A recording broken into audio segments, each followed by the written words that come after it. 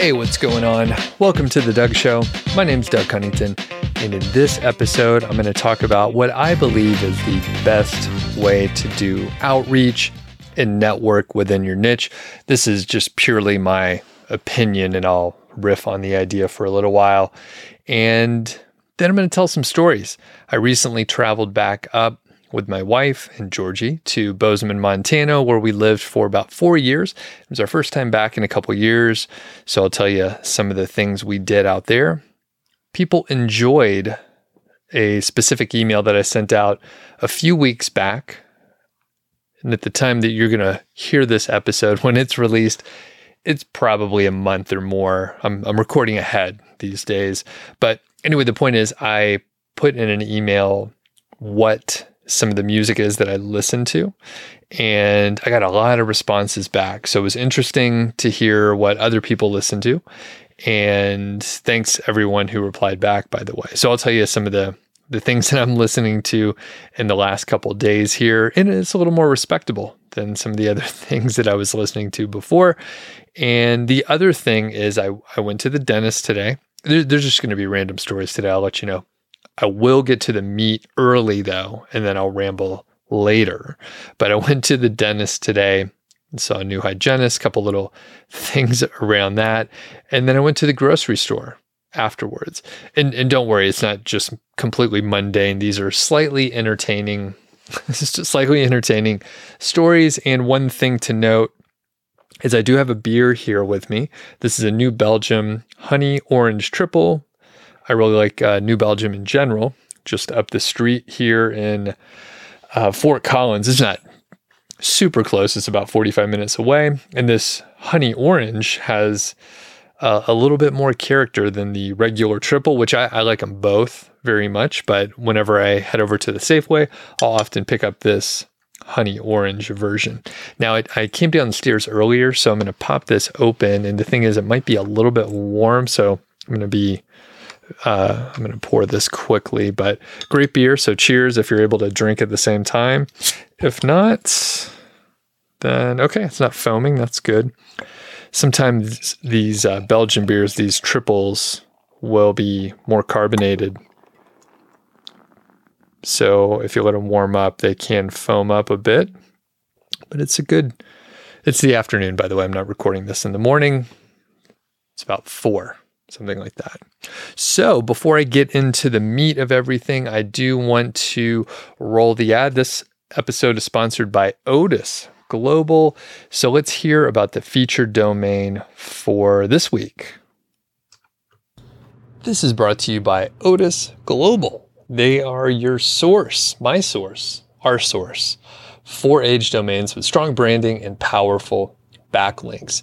The featured domain for today is motorbikeeurope.com. And this one is checking in, at least the time I'm looking at it, at under $1,500. So this specific site was a passion project from a biker, a motorcyclist. We'll just call this person a biker.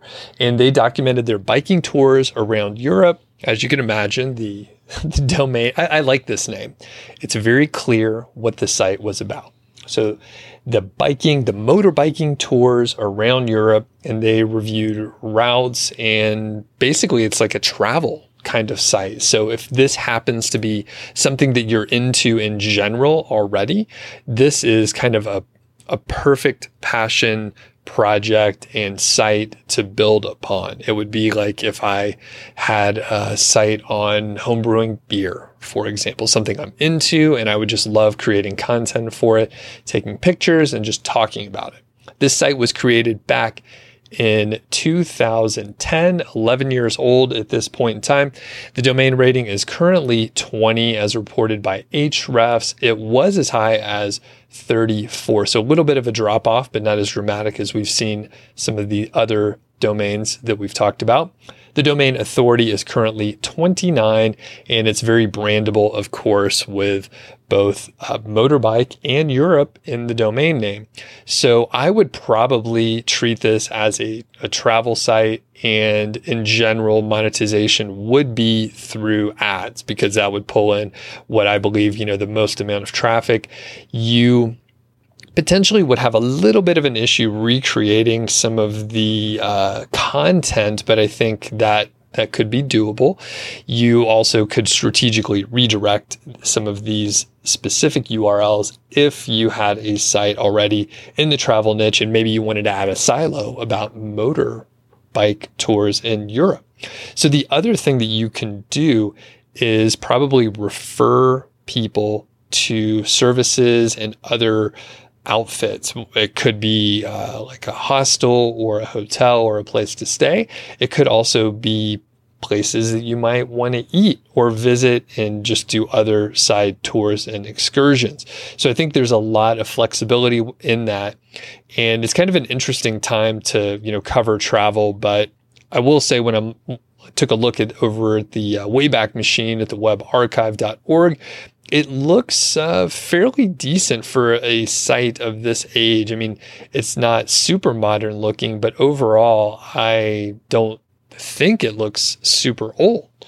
That is kind of surprising. Some of the sites that are even just a couple years old, they look like they're 80 years old or something like that. So let's hit some of the other metrics really quick here. There are 165 referring domains as reported by Ahrefs.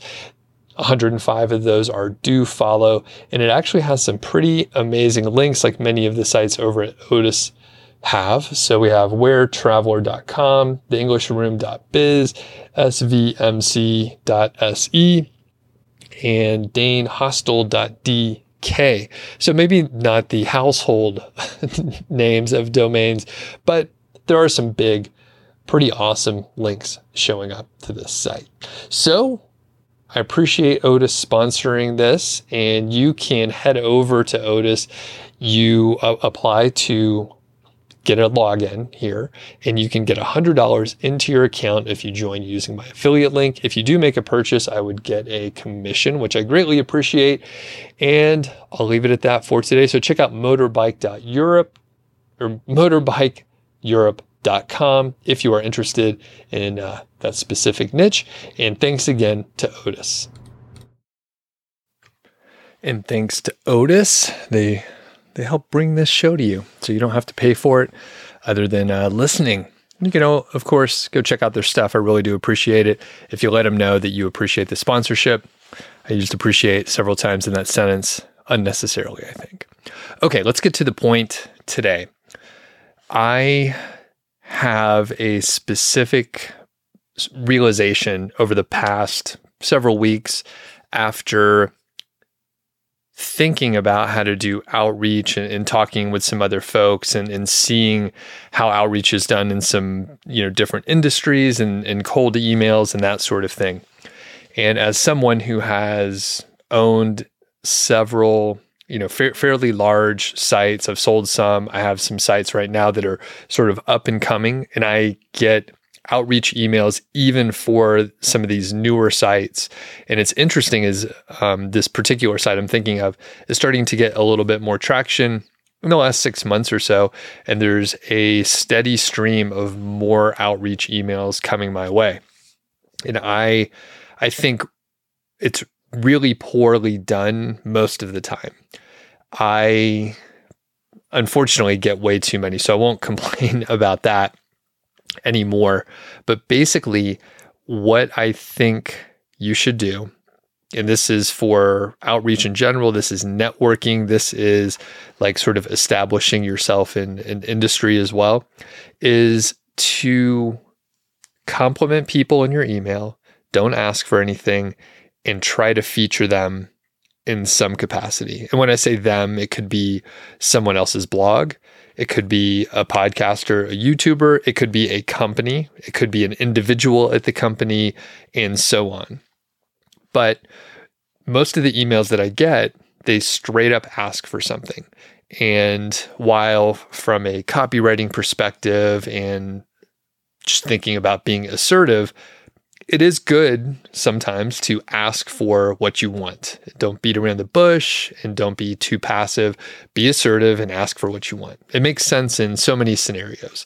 The problem is when marketers get involved, they will abuse things. And we are marketers. I'm speaking as a marketer, and you will abuse things that work well. it's how you scale things, right? It's one of the ideas when you run ads, you figure out what works. It may take a little while and some capital to invest in ads, and then you figure out many things that don't work, and then you'll figure out a handful of things that do work, and that's when you scale it. That's when you ramp it up, you push it hard, you dump money into your ads until it stops being effective, and then you scale it back, because at some point there's diminishing returns, and you break whatever you found. It probably still works at some level, but at some point, if you're running ads, you'll start hitting too far outside of your core audience, and then you won't be able to convert in the same way. The point is, people like us will often automate emails. You'll do some sort of mail merge. There's very large companies that have applications that you can set up to send automated emails and send these reminders over and over again, and just scrape emails, dump more emails, send more emails, and asking for something at that scale is it's a little problematic. And it might work some. You might be able to get some links, and I know it wouldn't be done if it wasn't working to some extent. But you're not going to build a good relationship in general, especially if it's someone that could be a good partner in the future. And quick little example, and I won't use the specific name of the person or anything, but there's a person, someone I would say is a friend of mine, and I've known this person for years. I recently got an email from this person or a company that he or she hired, and basically it said, "Hey, we're really important in this industry. We would love to work and collaborate with you. We want to be on your YouTube channel. We want to be on your podcast. We want to work together. And here's what I work on." I'm like, what the fuck, man? I know who you are. We're friends. You literally can ping me on Skype and my phone will buzz, right? We're that casual.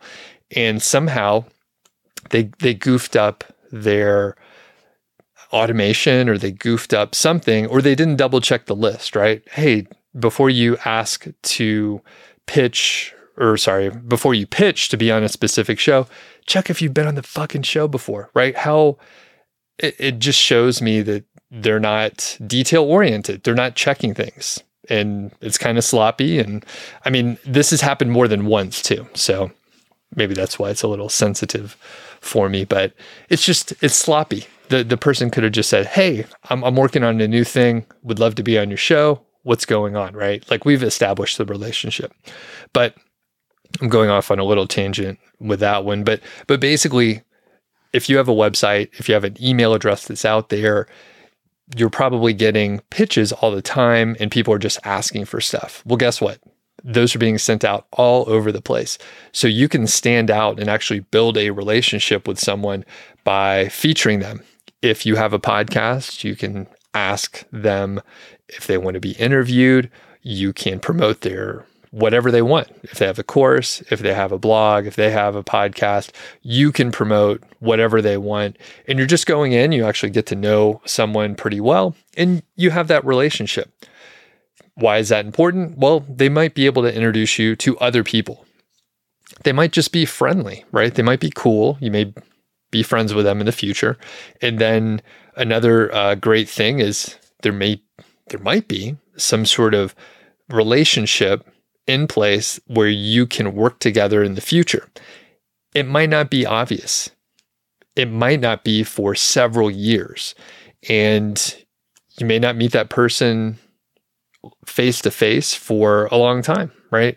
You might never meet the person face to face, but maybe you go to a conference in a couple years, you're able to spend more time together, chat, and something comes out of it. And it may not even be then. It could be a couple years after that. And I've had this happen multiple times. And as you work in an industry, you just build up more and more relationships.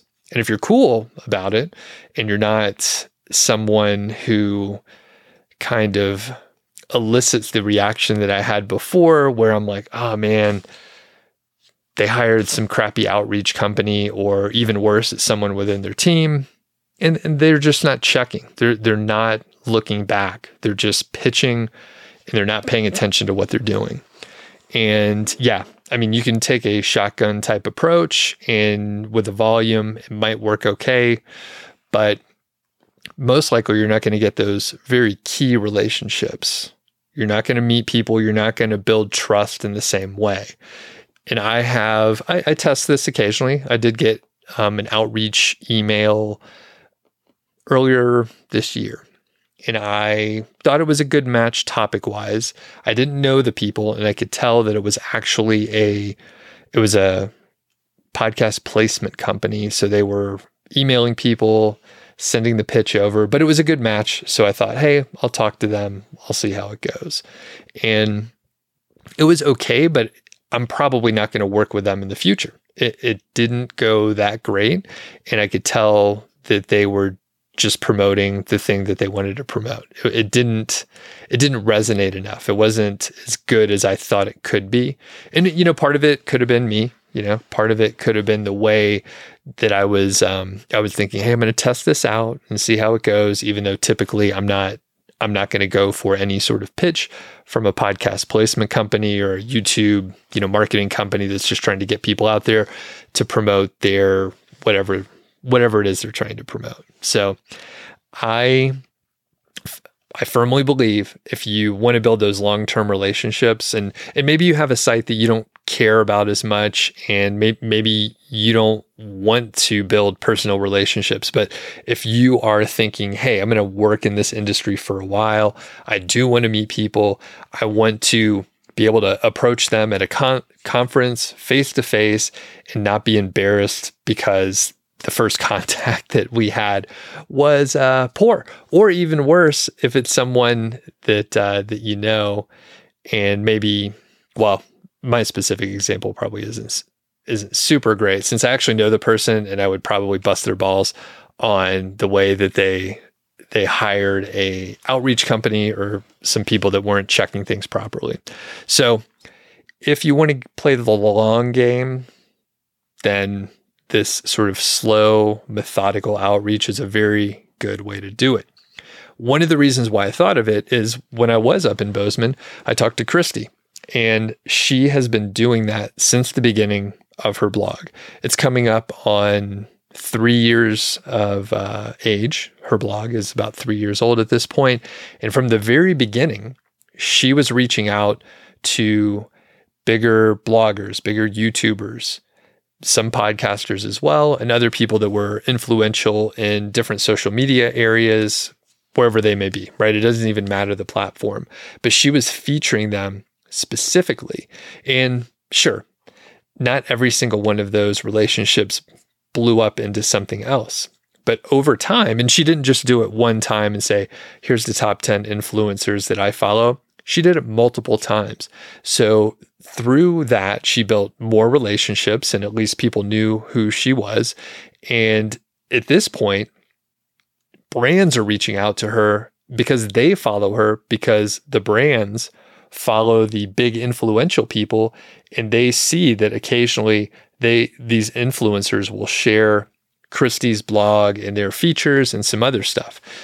I mean, it's just one of those things that's not going to happen overnight, but as you are planting these seeds of, the relationship, and they grow over time, and you end up, I'm going to go deep with this plant and seed analogy. Some of those plants will grow, and some of those plants will drop some seeds, and those other seeds will grow, and it will go on and on. So now people that Christy has never contacted before are contacting her. I think the seed and plant analogy falls apart, but we are thinking about that. We had a sunflower grow in our backyard this year. It fell down from the bird feeder, and then it grew up. Really nice, large sunflower. It's funny. I think it was only about 2 feet high, but some of the other sunflowers that our neighbors have grown, they go from like 8 to 12 feet high. It's crazy how big these sunflowers are out here. So anyway, if you want to do some slow outreach, some very effective outreach, contact people, don't ask for anything, feature them in some capacity, promote their stuff, be friendly, and basically you're doing things for them. And over time, that will probably pay off better than a shotgun approach, especially if you really want to establish yourself in that specific niche or industry or whatever. It takes time to build those relationships, and taking the slow approach is the best route, in my opinion. If you disagree, please shoot me an email, feedback@doug.show, or if you have examples of that working or not working. I think this is probably a not necessarily controversial kind of approach, because the thing is, if we think about it, sure, if you take your time and you're nice and you're doing things for other people, usually that pays off in some capacity in the future. But it's slower, and I know some people are in a hurry. If you can do things differently than other people and not be in a hurry, perhaps that will help you stand out, and that's a good thing. Okay. Yeah, shoot me an email if you have any thoughts on that. I am going to start talking about Bozeman now. So I'm going to have a sip of beer, and I'm going to give a shout out to Bozeman Brewing Company. I really enjoyed their beers. I actually stayed with one of the brewers, a good friend of ours. He had some extra space, and I drank a lot of Bozeman Brewing beers over the week. It's a place to check out. I would say it's probably one of my favorite breweries in general. And then in Bozeman, that's the only one I went to. I didn't go to any other breweries in Bozeman. So one thing is Bozeman has been growing quite a lot in the last 2.5 years since we moved away. We really liked Bozeman a lot. My wife got a job offer down in Boulder, so we ended up moving to Colorado. Boulder's very expensive, so we ended up here in Longmont, which ended up being, a great thing. I know a lot of cool people now and have very good friends here in Longmont. So Bozeman was fantastic. The thing is, the sort of small town feel has gone away a bit. There are a lot more developments. The housing is quite expensive. It was moving up since we got there in 2015. And I'm sure if we look back historically, it was probably going up since 2008, 2009, when the housing market dropped. It's probably just been skyrocketing since then. A lot of people have moved to Bozeman that have either like remote jobs, or they're buying like second vacation homes or something like that. And the housing cost, it's gone up dramatically. I have several friends, not several. I have probably 2 to 3 friends that couldn't afford to live there anymore. So whatever job they had, whenever their lease came up, they weren't able to afford the new higher rent. And so buying a home there is very difficult. There's not a huge supply. So it was interesting to go up there. And one of my favorite things was being able to take our dog out for a walk. Our old dog, Brody, he was with us for a few years up there in Bozeman, for about 3. And then, of course, Georgie, who I think she's upstairs right now, but Georgie was with us for a couple years before we moved away. And there was a park called Rose Park. There was a disc golf course there, and it was very close to where we live. So I would walk over there, and it was a huge plot of land. I'm not sure how many acres it was. I'm not good at estimating, but if I had to guess, it was 60, something like that. I mean, it was several football fields worth of space. There was a creek in one spot, disc golf in some area, and just sort of wild grasses and natural ground covering out there. So I would be able to take our dog out there, let Georgie off the leash, let her run around. She would chase magpies and ravens and have a good old time out there. Of course, there's ground squirrels, or some people will call them groundhogs. But I think they are technically ground squirrels, if we want to, any zoologists out there, let me know. But basically, these are little ground squirrels that have holes, and there's thousands of them. There's thousands of them out there. So she would enjoy chasing them around and stuff like that. Great park. And the thing is, there are now 2 very large apartment complexes, not just buildings, but complexes with, I'm not sure, hundreds of units each. And they are on either side of this park. So the park is still intact, but there was a lot of space that was just undeveloped. This was something like a quarter mile from the house. So there's just a lot more development going on. And that's just one little example. There are other houses, other apartment buildings going up. So I hear the traffic's, pretty bad. And in the little bit of driving that I did in Bozeman, yes, it has gotten worse. It is not anywhere close to the level of, a bigger city. But the thing is, Bozeman is not a huge city, so it's not really laid out for a larger volume of traffic. Now, I'm not sure how it's going to play out in the future. Well, no one is. No one's sure. But it was interesting to see that. And I think it's the kind of growth that people wouldn't notice if it took place over, say, 8 years or something like that. It's a great town. People talk about Bozeman and Montana in general, and people have been moving there. It has been growing. And I think if it was more gradual, people wouldn't have noticed as much. It wouldn't be as abrupt and sort of disruptive. But since it happened in 2 years, you feel it. You notice it really quickly, and you don't have as much time to get used to it. That's my little theory on it. But I'm interested to see how it'll play out in the future. And going back, I missed the place. I really did like Bozeman a lot. And one of the great things is it's a little bit closer to the mountains than we are here in Longmont and just looking towards the Front Range of the Rockies and the Flatirons down in Boulder. In Bozeman, you have the Bridger Mountain Range just a few miles away. It's very close. So just visually in the mornings or any time of day, it is a little bit more appealing just in general. Now, one thing that wasn't great is the smoke. There was quite a bit of smoke, and I think that's something that maybe you can't get away from. It just depends on which way the wind is blowing. So it was fairly clear in Longmont when we left. It was smoky up north. I think once we got to probably Casper or Sheridan, Wyoming, something like that, and it started getting a lot more smoky. We got some rain like one day before we left in Bozeman, so it cleared out the sky a little bit, and it looked a lot nicer by the time we left. And I think it cooled off quite a bit. So Bozeman's pretty cool. I recommend people check it out if you have a chance to, and don't move there.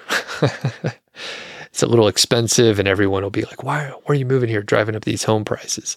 Except for the people that already own the houses, right? They're like, yes, buy more stuff, drive the prices up even more. So anyway, Bozeman's cool, really dig it. One place I did go to is a music shop called Music Villa.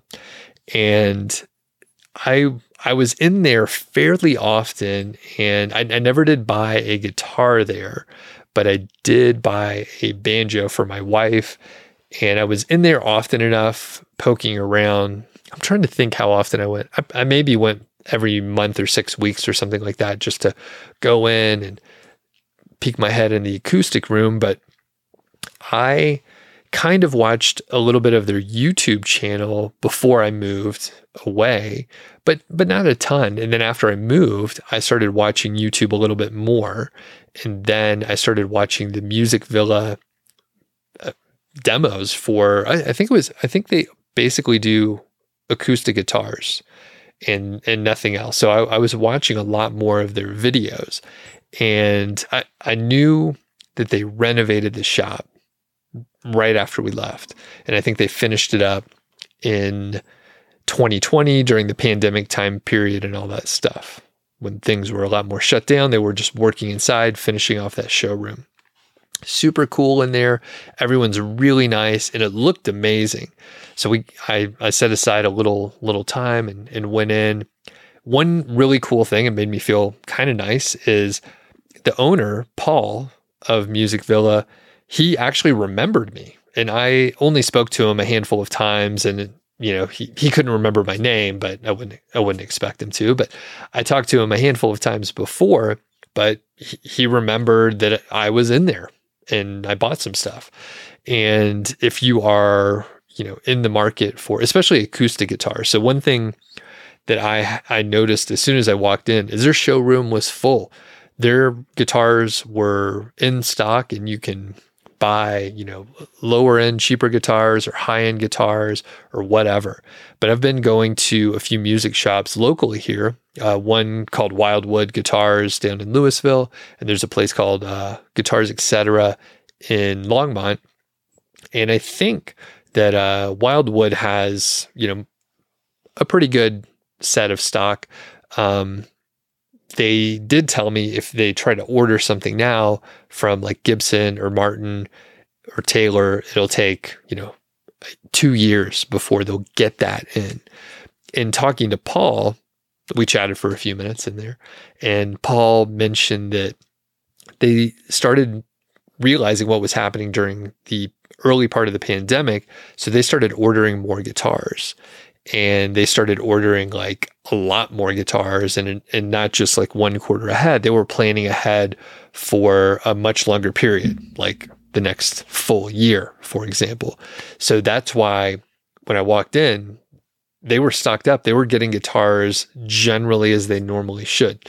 Now, a little deeper, some of these companies like Martin or Gibson or whoever, they weren't able to continue to produce the same number of guitars as they were in the past because some of their I guess it wasn't considered an essential business. So some of those manufacturing facilities had to stop. So it's kind of interesting how it all played out, and just talking to Paul, understanding the supply chain and the fact that they were like, oh, we better order a lot more guitars. Now, another advantage, for Wildwood and Music Villa, they are some of the premier dealers for those acoustic guitars that I mentioned before, and the other brands too. So Fender, Gibson, Martin for the acoustics, Taylor, a handful of others. I don't know all the guitar company names, but they are big dealers, so they're able to actually like get the supply, and maybe they have a little bit of a higher priority in some ways. But like I said, Paul started ordering a little bit sooner. Okay, so other thing I was going to mention, speaking of guitars and music, I basically consume most of my music over on YouTube. I'm on there all the time anyway, so I'll often listen to acoustic covers of sort of rock songs spanning from like classic rock to like 80s pop rock kind of stuff, 90s alternative rock, or even, more modern stuff. Recently, though, I've been listening to Wheatus. Remember that Teenage Dirtbag song in the late 90s? So I think a cover popped up of that song, and then I went back to some of the originals and just Wheatus playing it in a more recent time frame. Solid song. I was in my, formative late college years, so I remember when that song came out. Another band, which is, I think, perhaps more respectable, and people will, I'm thinking you guys are going to shoot me, and gals will shoot me an email and say, yeah, I dig The Cure. So I've been listening to The Cure. I think some of their more modern concerts, I often like to listen to live versions and the band playing live just in general. So some of these popped up, and it was Just Like Heaven, Pictures of You, and The Cure they held up pretty good. I have to say, I forget the lead singer's name. Is it Robert Smith? Is that right? His voice held up pretty good. I mean, I think they were pretty popular in the 80s, late 80s, early 80s, not 100% sure. But some of these recent concerts that he's doing, his voice sounds exactly the same. He took care of himself, or his voice anyway. He still has, if people know the band, you know, they wear, or at least the lead singer has a pretty, I would say, wild hair a little bit, and wears like pretty red lipstick. And I think he put some like white paleness, kind of gothy or emo-ish. But anyway, solid band, fucking awesome. Check out some of their live concerts, and I think you'll enjoy it as well. And those couple songs that I mentioned, there's obviously a couple other more popular ones, but those were the ones that I'm listening to, and I'm really digging them. And finally, this is one that popped up again. She does a lot of covers, but it's Phoebe Bridgers. I think it's Bridgers. I wrote it down, but I'm not sure if there's an S on the end. She was on SNL not too long ago. And the thing is, she does a lot of covers. She's in several different bands. And I was like, oh, this lady's awesome. I think she's like in her 20s or so, singer-songwriter type. And the covers are fantastic. Definitely puts her own spin on those, which is good, right? It's hard to recreate, or impossible to recreate, the original. So you may as well put your own spin on it, which she does a really good job. I can't think of any of the covers specifically that, Teenage Dirtbag. She did one on Teenage Dirtbag. Maybe that's how it got back in my lineup. Or maybe that's how she got into the suggested videos. Man, those people at YouTube, the algorithm, it's nuts. Okay, I think I'm going to start wrapping it up here. And I went to the dentist today. Everything was fine. No cavities. I got my x-rays done. It was a new hygienist though. And she was great. She seemed very nice. And the thing is, the previous hygienist, I didn't know it was going to be a new one, by the way. She just said, "Hey, Doug, come on in. We're doing this." I'm like, "I don't know you. What's your name? What's going on? Where's my old hygienist?" So she was a new person there. And the old hygienist, and let me backtrack. My teeth are pretty good. I've only had one cavity back during my braces years in high school. So just one cavity. I floss every day. And I'm actually curious, how many people floss every day? How often do you floss? I think this could be some interesting data. But I brush every day, a few times a day. 2, once in the morning, once in the evening. I floss every single evening, and I use the proper technique and all that stuff. Anyway, the point is, my teeth are pretty good. They're in pretty good shape, and I do take care of them. I don't neglect them. And the previous hygienist found like one spot, and she would always make the gums bleed in that one spot. And it's very rare, right? That's rare for me anyway. So if my gums are bleeding when I get out of or during the visit there, I should have warned people. I'll get graphic here, but yeah. So if there's any kind of blood, I'm like, oh, what the fuck? This is crazy. Like, this shouldn't happen. This doesn't happen. But every time I went in, she would like get back to that same spot and say, oh yeah, there's some problem here. We got to figure this out, and keep digging. She never found it. Everything seems fine. Anyway, new hygienist, Kara, I think was her name. So Kara, she was doing her thing. And I actually told her, I was like, I think there's probably notes on this, but there's this one spot that's sensitive. So if you hit that spot, it potentially will bleed more, blah, blah, blah. And anyway, everything was fine. She didn't harp on that spot. And I have realized in moving back and forth, when you go to a new hygienist, it's like a mission for them. They want to find something to like fix on you, something that they need to work on for you. And the old hygienist, she seemed really nice, but she just kept poking at that one spot. Really got to me. So luckily, Kara didn't find anything. She was perfectly lovely. Didn't hurt me in any way. She was using some different techniques, maybe a different instrument. I'm not quite sure, but Dentist offices are great these days. There's like a TV mounted on the ceiling. They're playing Netflix if you want it. I said, no, I just want to enjoy the pain here as we're going through this. But everything was fine. And hopefully she didn't like neglect it and think, hey, I don't want to make this guy bleed there. He seems frail or something like that.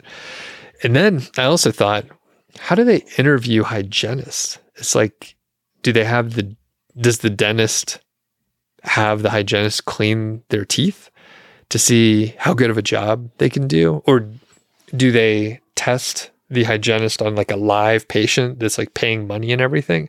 I don't know. I have no idea. If anyone works in the dental industry and can shed light on that, please email me, feedback@doug.show, and we could solve this problem together. I guess I could ask the dentist.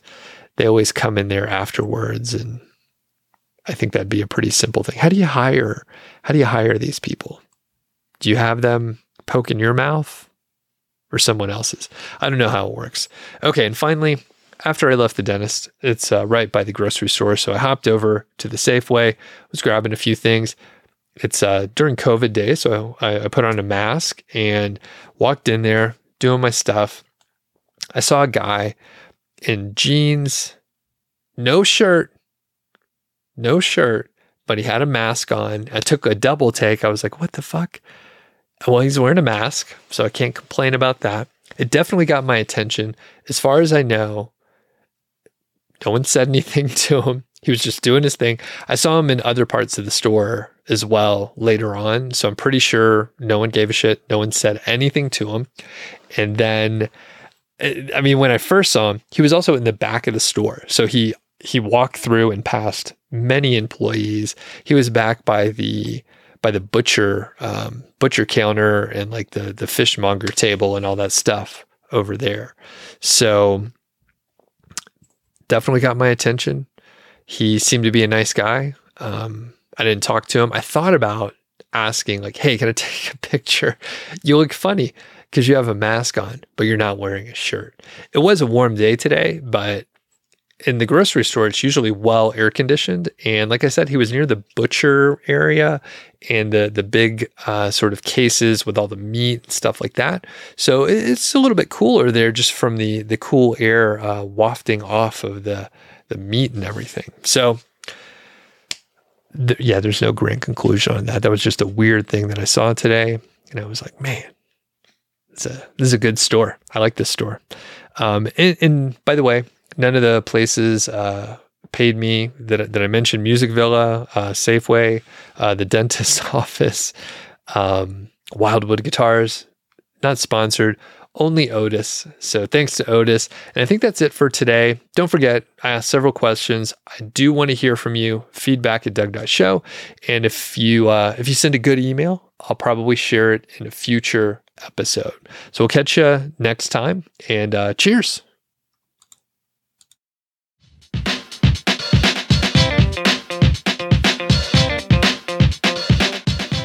All right. Thanks a lot for joining me on The Doug Show. I really do appreciate you taking the time.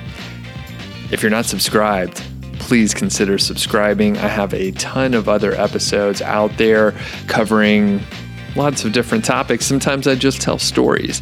If you are a longtime listener, I appreciate you too. If you haven't left a review, that is awesome, because now you have an opportunity to leave a review, and that would be totally cool, and I would really appreciate it.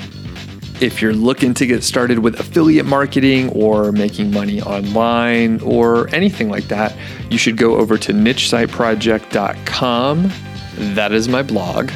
Once you're over there, you just click the green button, enter your name and email address, and then I'll send you a bunch of cool stuff. I'll send you templates, some motivational emails, and I think there's probably just some random emails that I send out there also. So we'll catch you next time on The Doug Show. Thanks.